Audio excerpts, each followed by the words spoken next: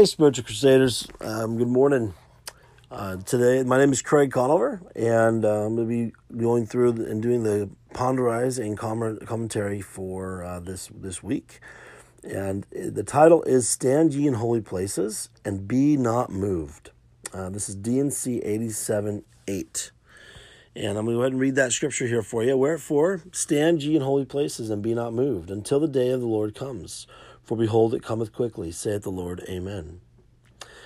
So it's interesting. It's not enough to have stood in holy places before, right? You must stand and not be moved, right? I simply love what Brigham Young said in one of his discourses. Quote, I have come to this conclusion, which I have preached for years and years and years, and Joseph preached it up to the time of his death, that the people must leave Babylon and confusion behind them, and be the servants and handmaidens of the Lord. They must be his family. They have gathered out from Babylon, and they must prepare themselves to stand in holy places, preparatory to the coming of the Son of Man.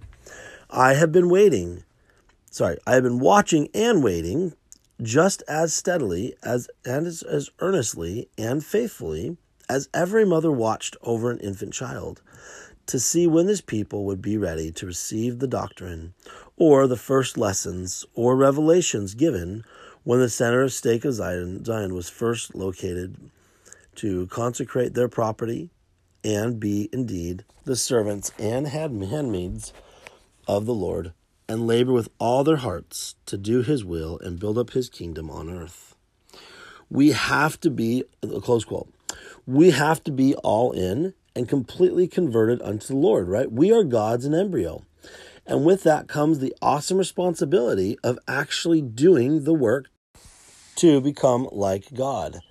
We must be striving for that goal each and every day of our lives. President John Taylor put it this way, quote, God has called us to stand in holy places and has placed upon us the responsibility of the priesthood. He expects us to be as true to that priesthood and to the administration thereof as the gods are in the eternal worlds, close quote. Wow, what a great quote.